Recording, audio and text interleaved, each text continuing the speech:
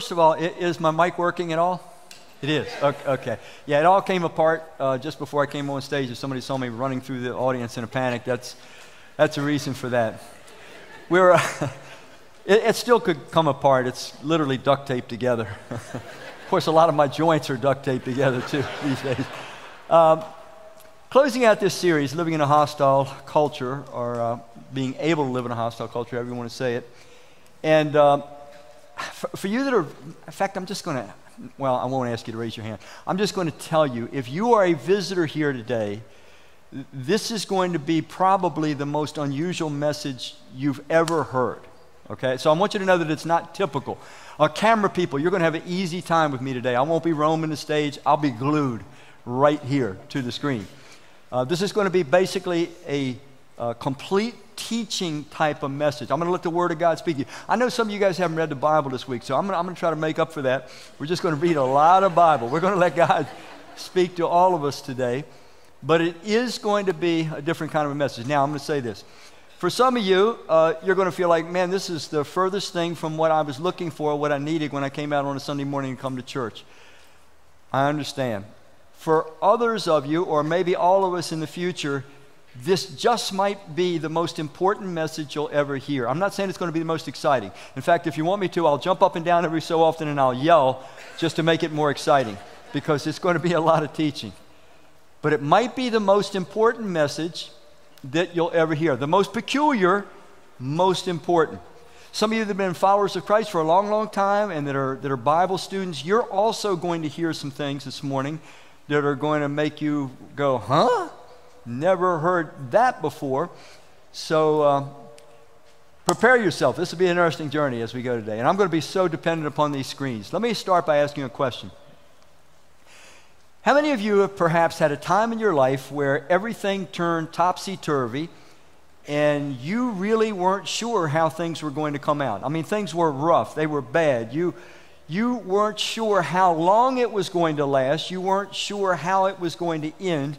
More importantly, you weren't sure that your life would ever again feel good, that it would ever feel good to be you, that you would ever get your life kind of back under control. Nevertheless, somehow you went through this period, this topsy-turvy period. It might have lasted a month, 2 months. It might have lasted a year, 2 years, 3 years, sometimes much longer. But somehow, God brought you out, and man, your life is just in a better place now. And so you've had that experience, and I'm actually asking, how many have had an experience similar to that? Can I see your hands? Oh, wow. Okay, lots. All right, now, suppose at the beginning of that experience, when you were really not sure how it was going to come out, when you didn't know what was going to happen to you, what the rest of your life was going to look like, supposing that at the very beginning, Christ would have sent an angel to you, and the angel would have told you, this is a message to you from the Lord. You are about to go through one of the most confusing, difficult periods of your life. But the Lord wants you to know, He promises you that in 3.5 years, you will come out of this and your life will be better than you could ever imagine it being. Here's the question. How many of you would have liked to have had that angelic message at the beginning of your period of uncertainty and difficulty? I'm curious, how many would have had it? Okay, most of us again. That's what God wants to give each of us today in this message. It is a message that's going to be very specific about some events that are going to happen. They're predicted by God to happen.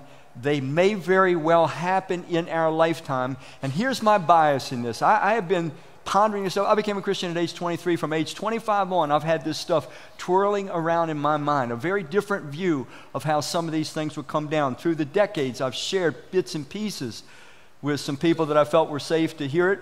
And recently in Bible institutes and things, I've shared a little more widely. But you're going to hear some things today that it's okay if you say, wow, that just sounds bizarre. Maybe he's crazy. Well, maybe I am. But I want you to still have this information tucked away, internalized, so that if things come to pass the way that I suspect they will, you will not be caught by surprise. All right, we're going to go to the very end of the book of Daniel, the 12th chapter. God resolves human history. God has overseen all the events. He's going to bring things to His own type of closure. Here's how it starts. Daniel chapter 12.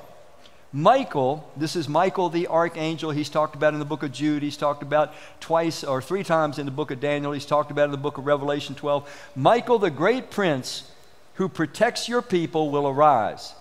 There will be a time of distress such as has not happened from the beginning of nations until then. But at that time, your people, everyone whose name is found written in the book of life, will be delivered. So first thing, a time of unprecedented distress among the nations. Verse 2, multitudes who sleep in the dust of the earth will awake. This is talking about a resurrection event. Some to everlasting life, others to shame and everlasting contempt. Those who are wise will shine like the brightness of the heavens, and those who lead many to righteousness like the stars forever and ever. Many will be purified. This is the good news. Many will be purified, made spotless and refined, but the wicked will continue to be wicked. None of the wicked will understand, but those who are wise will, what is the word? Will understand. I want you to understand what you may live through, what I may live through. It goes on and says this in verse 11, from the time that the daily sacrifice is abolished and the abomination that causes desolation is set up, there will be 1,290 days. That's 3.5 biblical prophetic years. Biblical prophetic years were 360 days, and then every 6th year they would add in an extra month. That's where that other 30 days comes in. So it's a little more than 3.5 years. Blessed is the one who waits for and reaches the end of the 1,335 days. That adds about 75 days in total, the extra month, and then another 45 days. So it's saying if you make it that long, you're going to be richly blessed. Now we're going to unpack this stuff, so don't think like you need to understand it right now. First of all, let's start where Daniel chapter 12 verse 1 started. A time of unprecedented trouble. Now nobody wants to hear that. I don't want to hear that. I don't want to think about that. But if it's coming, it's better, in my opinion, to understand it and to know it than to be blindsided by it. And obviously God feels that way, or he wouldn't tell us these kinds of things in advance. So let's look into this time of unprecedented trouble a little more thoroughly. Again, we've read already, at that time, Michael, the great prince who protects your people, will arise. There will be a time of distress such as has not happened from the beginning of nations until then. But at that time, your people, everyone whose name is found written in the book, will be delivered. Now, first of all, understand this. However tough this period gets, that passage of Scripture is saying some of God's people, if not all of God's people, will in some way or form be rescued. So tuck that away. Let's open this up a little bit to other portions of Scripture. Now, this is Jesus talking about the exact same period of time. Matthew 24, verse 21. He says, for there will be great tribulation, such as has not been from the beginning of the world until now, no, and never will be. And if those days had not been cut short, no human being would be what? Saved. But for the sake of the elect are just those that have trusted in God and are followers of Christ. But for the sake of the elect, those days will be cut short. So here's Jesus amplifying this time. He's saying that what Daniel talked about some 600 years before Jesus, Jesus is now saying, yes, this is going to occur. Now we're going to see behind the scenes what makes this time on earth so particularly difficult. Let's go to the book of Revelation. Revelation chapter 12. It says, then war broke out where? In heaven. Here's Michael again. Michael and his angels fought against the dragon, and the dragon and his angels fought back. If you read in Revelation 12, the dragon is identified as Satan. He has his angels that are loyal to him. His angels fought back, but he was not strong enough, and they lost their place. The devil and his angels lost their place where? In heaven. How many of you knew that Satan comes and goes in and out of heaven anytime he wants? How many of you knew that? Yeah. How many of you know that the Scripture says in Revelation 12 that he literally accuses the followers of Christ day and night in heaven? He tries to find fault with us. He tries to get God to look at us in a negative way. How many knew that? If you read Revelation 12, it's true. How many of you ever heard some preacher preach, God is so holy, he will not allow evil into his presence? How many of you ever heard preachers say something like that? Can I see your hands? Yeah. Satan's in his presence. And Satan is about as unholy as one can get. So that's a nonsensical teaching. Now, let me show you more about this portion of Scripture. The great dragon, this is Satan, was what? Hurled down. He's forced down. He's thrown down. The ancient serpent, called the devil or Satan, who leads the whole world astray, deceives the whole world. He was hurled to the, what does it say? Earth, and his angels with him. Woe to the earth and the sea, because the devil has gone down to you. He is filled with, what is the word? Fury. Why? Because he knows that his time is what? Short. Pause. This time of unprecedented distress amongst the nations, Jesus called it the Great Tribulation, Daniel called it the same. Part of what the reason is that Satan and his angels, we don't know how many there are literally forced down to this earth. Now I'm going to open this up in your minds a little bit about how to depict this, but I want to add one other verse to it from Jesus again in Matthew 24. Matthew 24, Jesus talking about this time when Satan and his angels are forced down to earth. It is part of their judgment that is impending. At that time, says Jesus, if anyone says to you, look, here's the Messiah, or there he is, do not believe it. Why, Jesus? For false messiahs and false prophets will appear and perform great, what does it say? Signs and wonders. These are the same words used to describe Jesus' miracles. Jesus is saying these beings, when they are forced down to earth, they will appear and they will do the same kinds of miracles that Jesus himself did.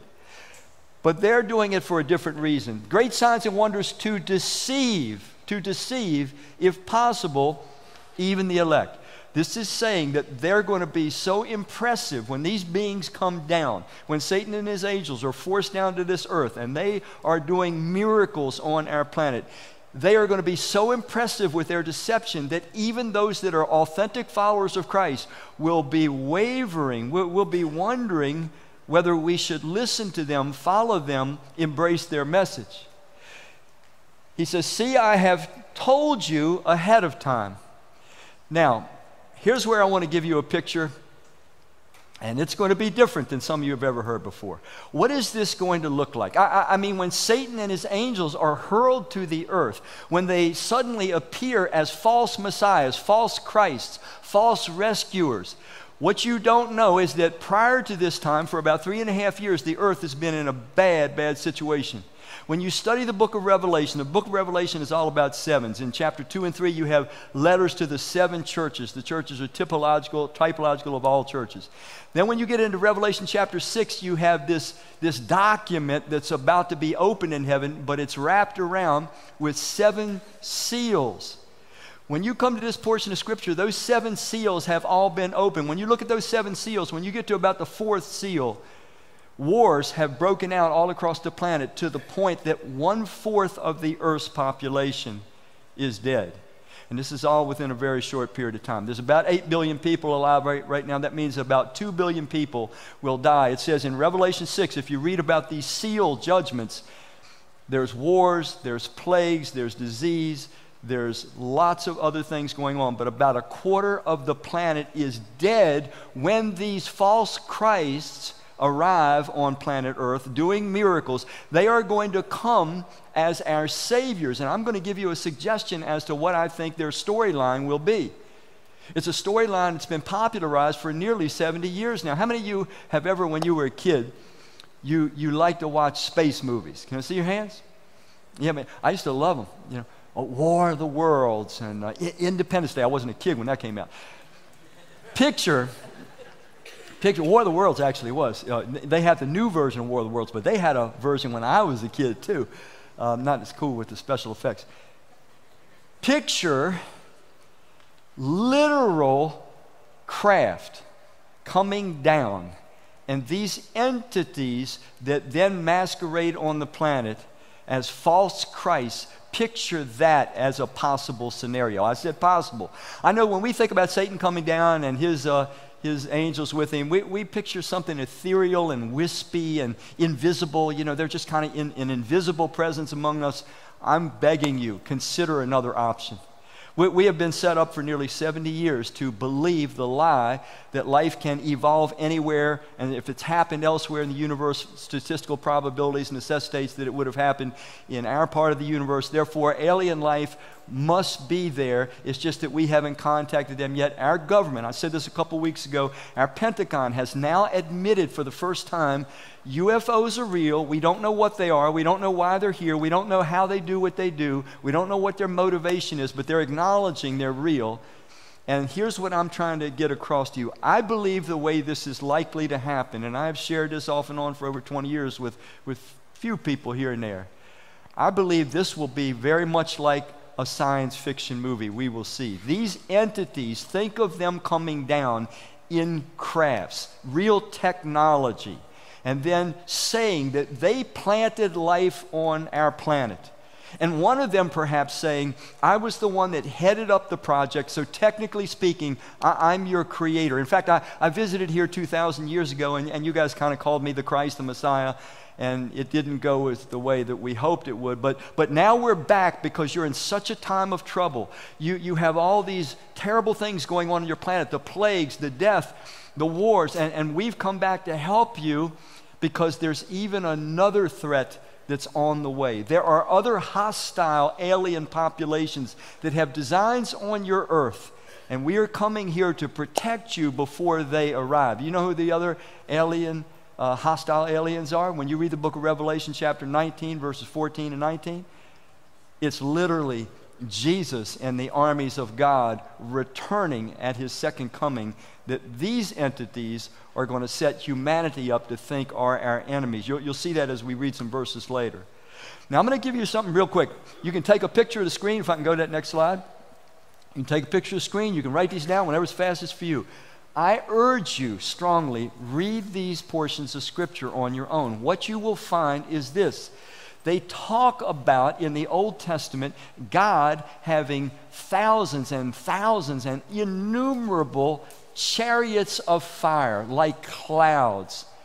We get a picture of these chariots of fire. In fact, Isaiah 66 says, verse 15, specifically, they will appear at the second coming of Christ. That's how God will come with his armies, these chariots of fire. Picture you're an ancient person. You don't know what a craft is. You don't know what a spacecraft is or an airplane. The only thing you've ever seen that's fast is a chariot. But you see the chariot up in the sky, and perhaps there's some kind of a field coming out of it. You say chariot of fire.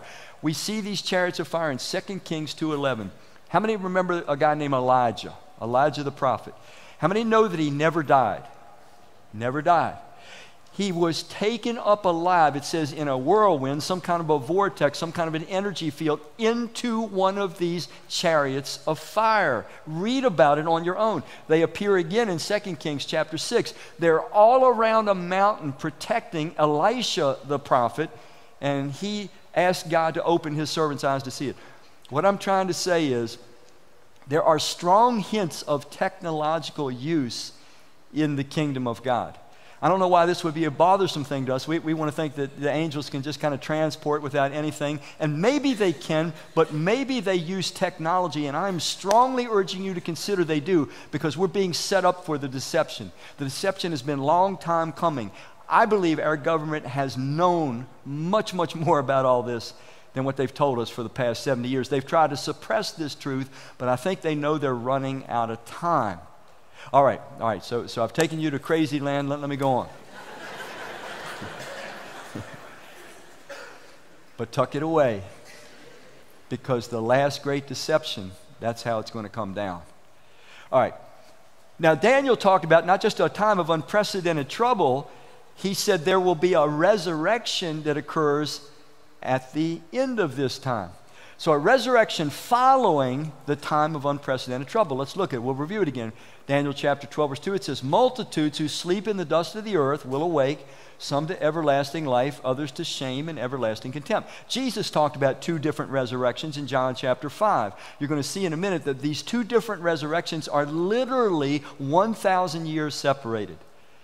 But there is a resurrection at the time of this unprecedented trouble.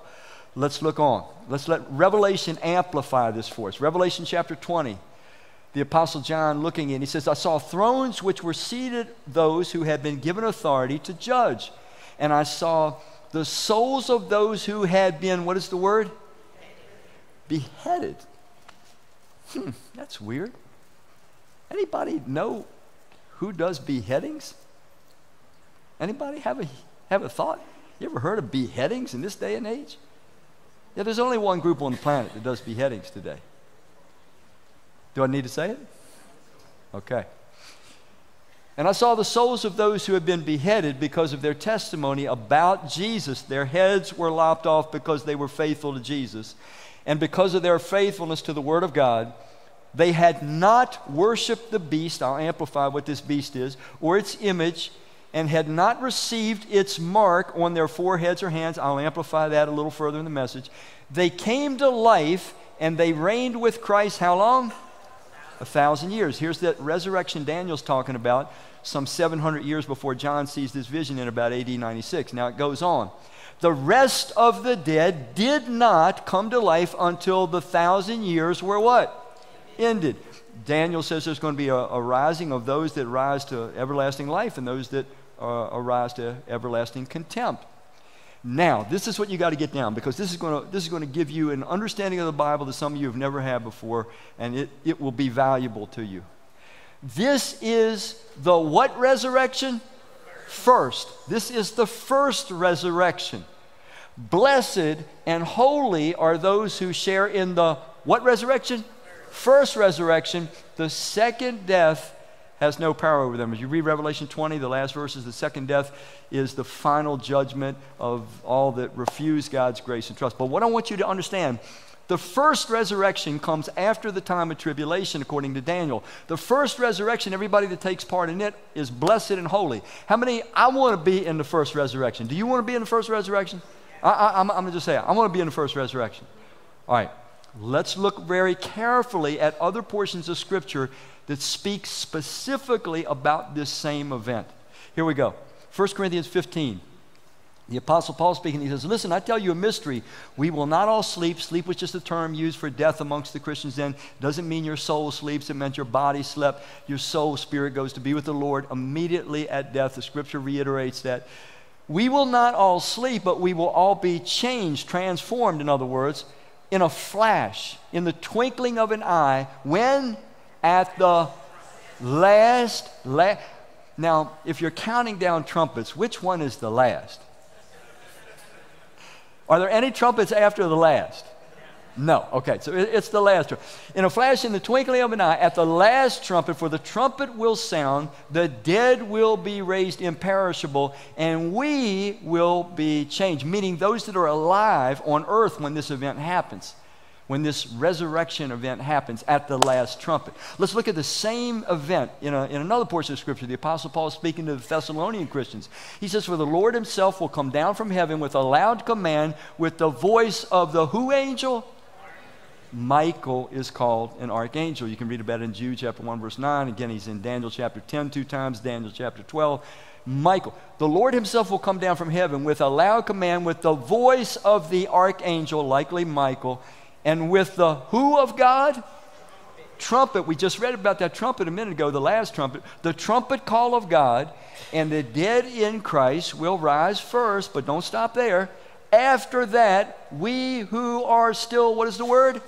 Alive, and are left will be caught up together with them in the clouds to meet the Lord in the air, and so will we be with the Lord forever. It's the exact same first resurrection. Blessed and holy are those that partake in the first resurrection.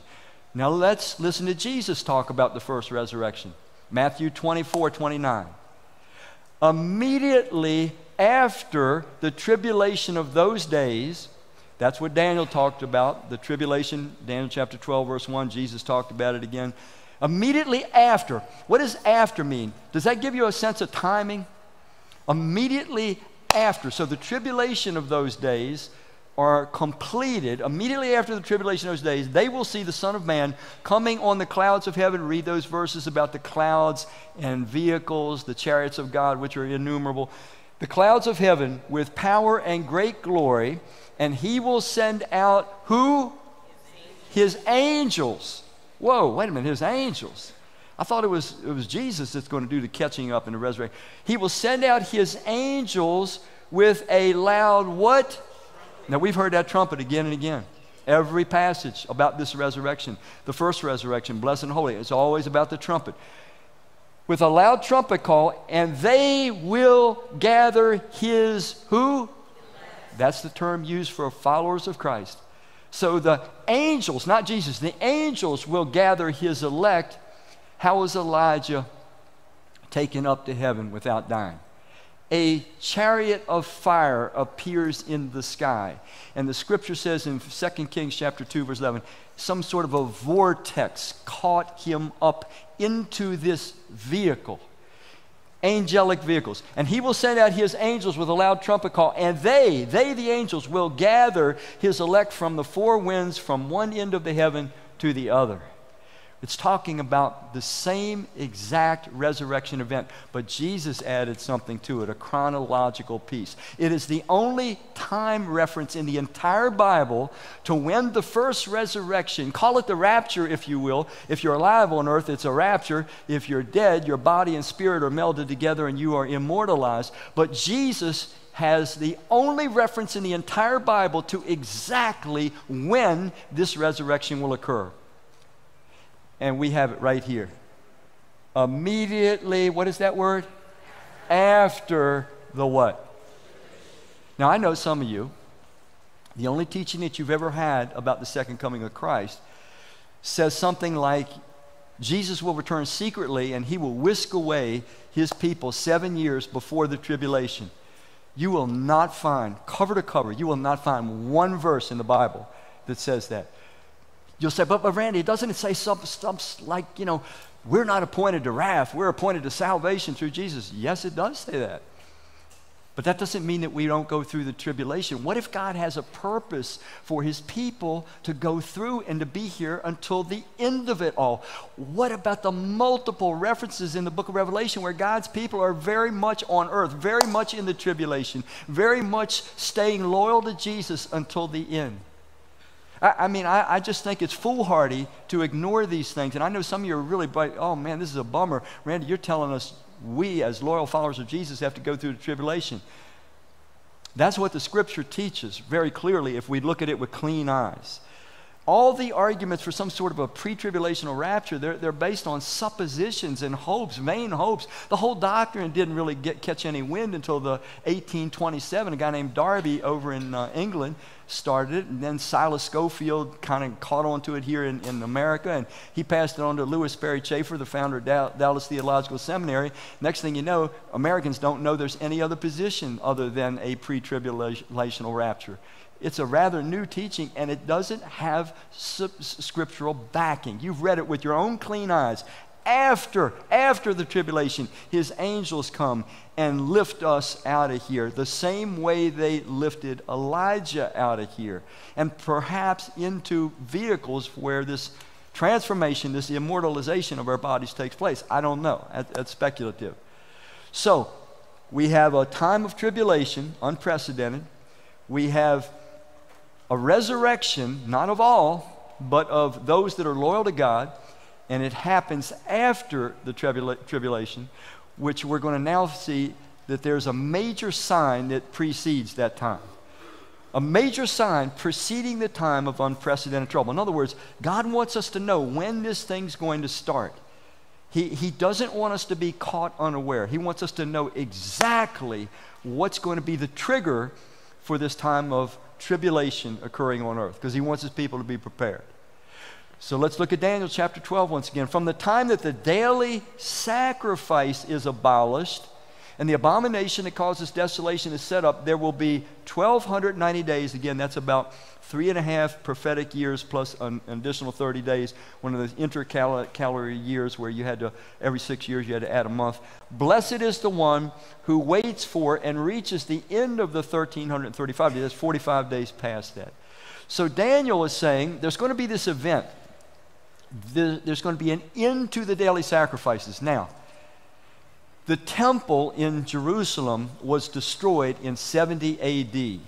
And that ended all the sacrifices. There has been no temple now in existence for 1952 years. So I am telling you, this event, this start of what we commonly know in Christendom as the Great Tribulation, it cannot happen right now. There is no temple in Jerusalem. There are no sacrifices. There's multiple problems. The site for the temple that most Jews believe where it should be is up on, the mount where they got the Dome of the Rock, and it's one of the most holy places, third most holy place of Islam, and so forth. However, there are some Christian archaeologists that believe the temple was really built elsewhere in the city of David, which is an interesting theory. But here's the important thing. There is no temple now. There are no sacrifices. This cannot yet happen. However, there is a group, and you look at this up on your own, called the templeinstitute.org. Kind of put that in your mind. You can look it up on your own, the templeinstitute.org. And they have been planning for years to rebuild the temple. They have done all the work doing the priestly furnishings and articles that need to go into the temple. They are preparing a special heifer, a red heifer that needs to be burnt and its ashes used to provide a cleansing for the temple sacrifices to start again. These people are real. They're the real deal. Read about it on your own, templeinstitute.org. So they very much want to build a temple, rebuild a temple. They are very much preparing for it. This is happening now in our lifetime. After 1952 years of no temple, no sacrifices, now they're ramping this thing up. So it tells us that we're living in a very, very unusual time. I said before, we're living in a time where there's this convergence of technology, Bible prophecy, and lots of other factors that make us in a very unique place. So when the daily sacrifice stops, and when this thing, whatever this abomination of desolation is set up, that's the start of the last essential 3.5 years, a little bit more than 3.5 years, before Christ returns. Now remember I asked you in the beginning, I said, did you go through a bad time, maybe in your life, a very confusing time? And I said, would it have been helpful if an angel would have come to you and said, this thing is only going to last 3.5 years, but you're going to come out of it just wonderful? And we almost all said, yeah, I would have liked to have known that. That would have helped. Because when you're going through something bad and it's uncertain, you don't know when it's going to end, you don't know how it's going to end, it would be great to know in the beginning how it's going to end and when it's going to end. And that's exactly what God has provided for his people. So this is an unmistakable sign, and we're going to embellish it a little bit more, make it even more clear to you. So let me go to another scripture. Jesus talks about the same thing. Matthew 24, by the way, I mentioned it last week. There are 18 different signs that Jesus gives in Matthew 24 that must happen before he returns. People think that he could come at any time. They just don't read their Bible very carefully. There's multiple things, one of which the temple has to be reinstituted. There has to be the reinstitution of sacrifices. So Jesus says, when you see standing in the holy place the abomination that causes desolation, he's quoting Daniel here. He is saying what Daniel had said some 600 years earlier, spoken through the prophet Daniel. Let the reader what? All right, here's what we understand so far. We know that it's going to mean sacrifices had been reinstituted, but something stops them. We know that right now there is no temple, there are no sacrifices, so it can't happen now. But something's going to happen that causes the temple, or at least the sacrifices, to be reinstituted, and then something's going to stop them. And then there's going to be something, this abomination, that causes desolation. Let's look a little bit more about that. For then, when this abomination that causes desolation appears, for then there will be great tribulation, such as has not been from the beginning of the world until now, and no, never will be. It's the start of the great tribulation.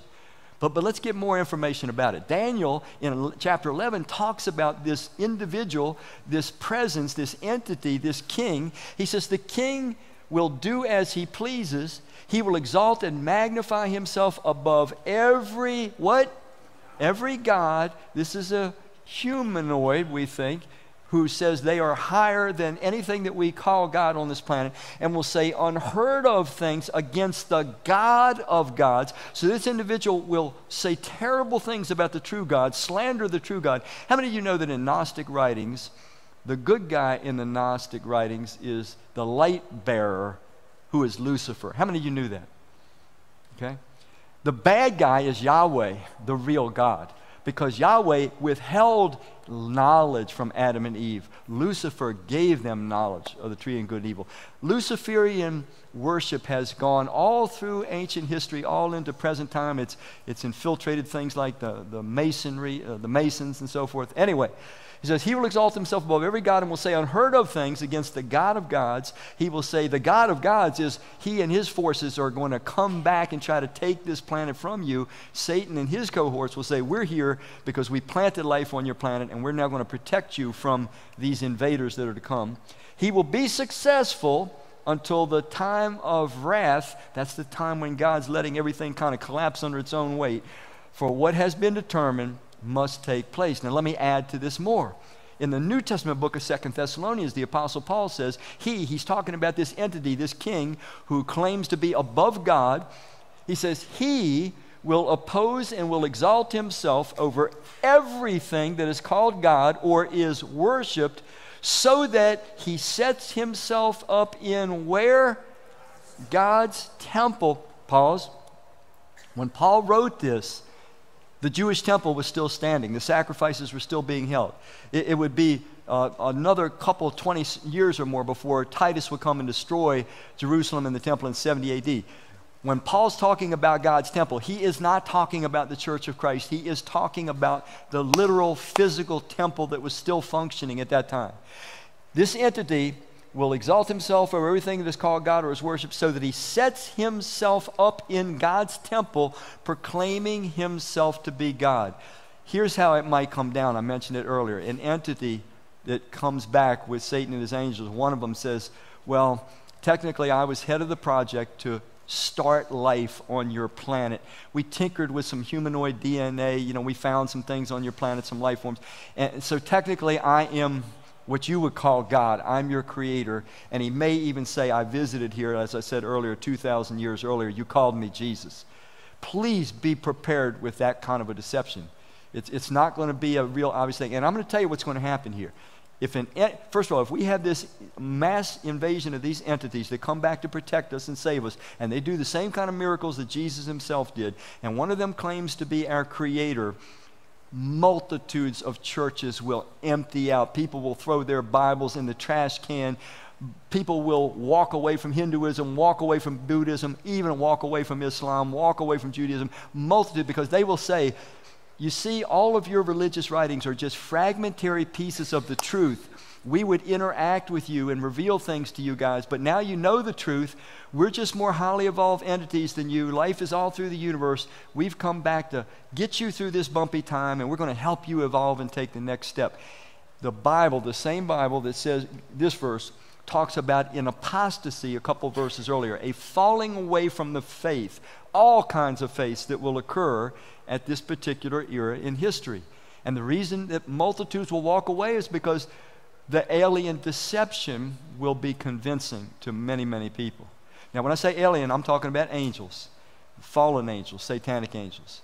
So this individual will sit in a real temple. We don't have a temple yet, so this can't happen, is what I'm trying to get across to you. But it will happen. An individual will sit in the temple, proclaim to be our creator, and that's part of the abomination that causes desolation. Let me go on.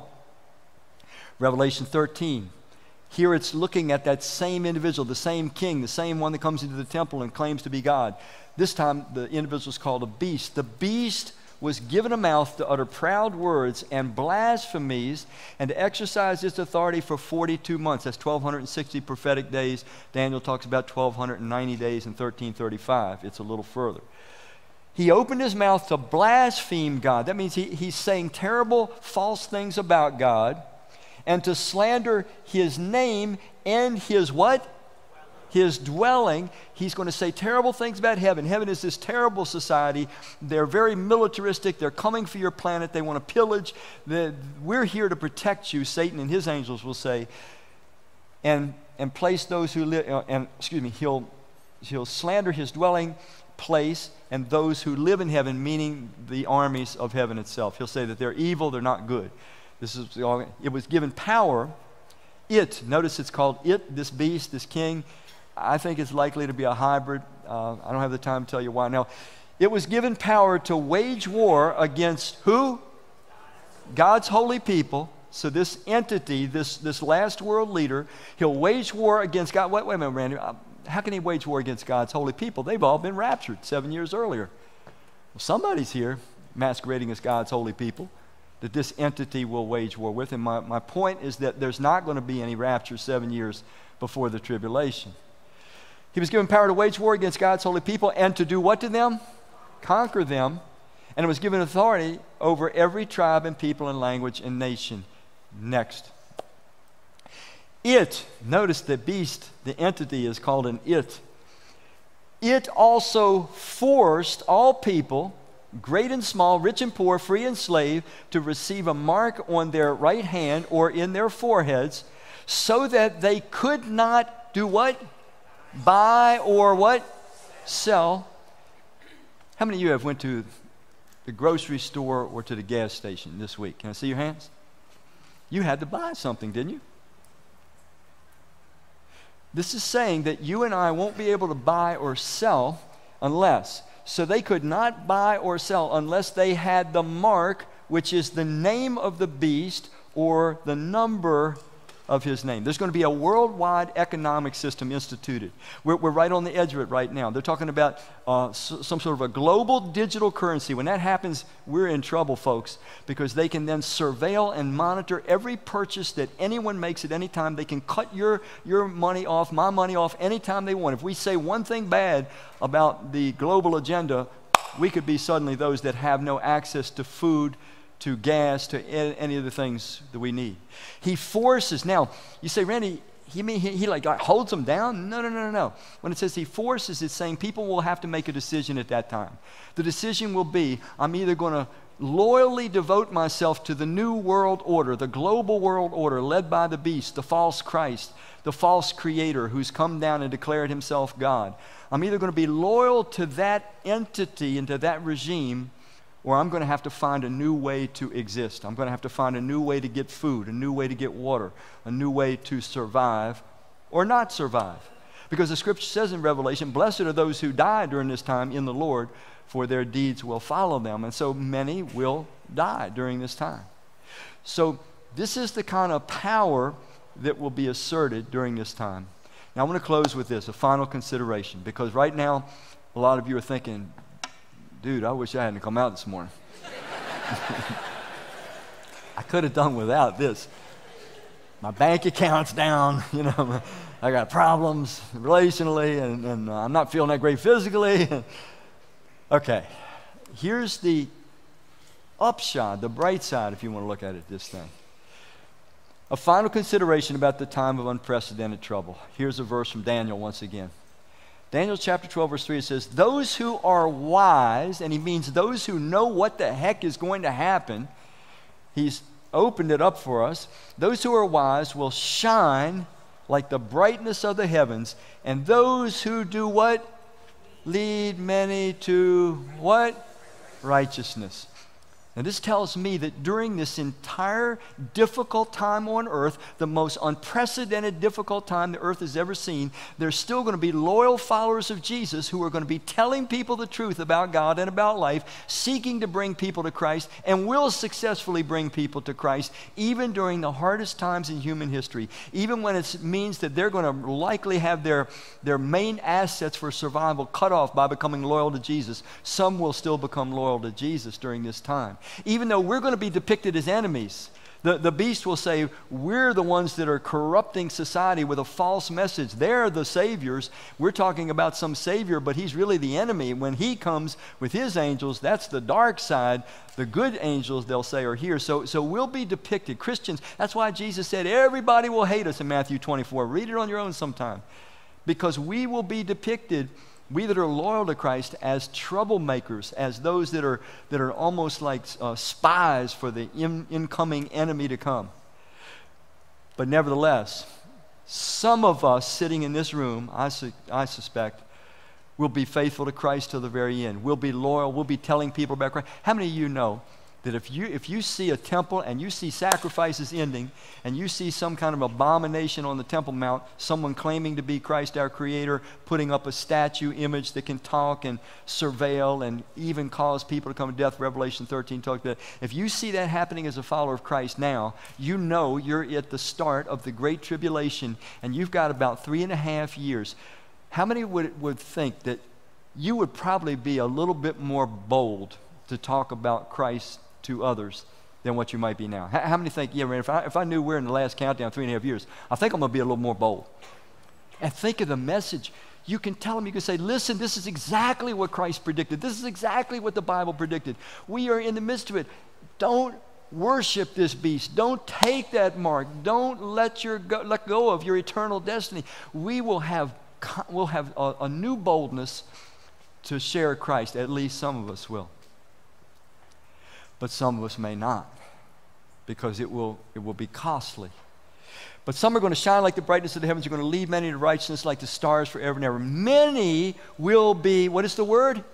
Purified, made spotless, and refined. Remember, Jesus says in Luke chapter 8, verse 11, he says, some of us, when we get the seed of the Word of God, the Word of the kingdom in us, we're like soil that was full of thorns, and that as the good seed of the kingdom of God starts working in our hearts and minds, we get distracted. It says that we start getting absorbed with the worries of this life and pleasures of this life and riches. 3 things, Jesus says, it starts to crowd out the effect of the Word of God in our hearts. Well, during this time, when there's not much around to do except try to stay alive and serve God, we will be purified. Many will be purified. Our motives will be purified. Our morals will be purified.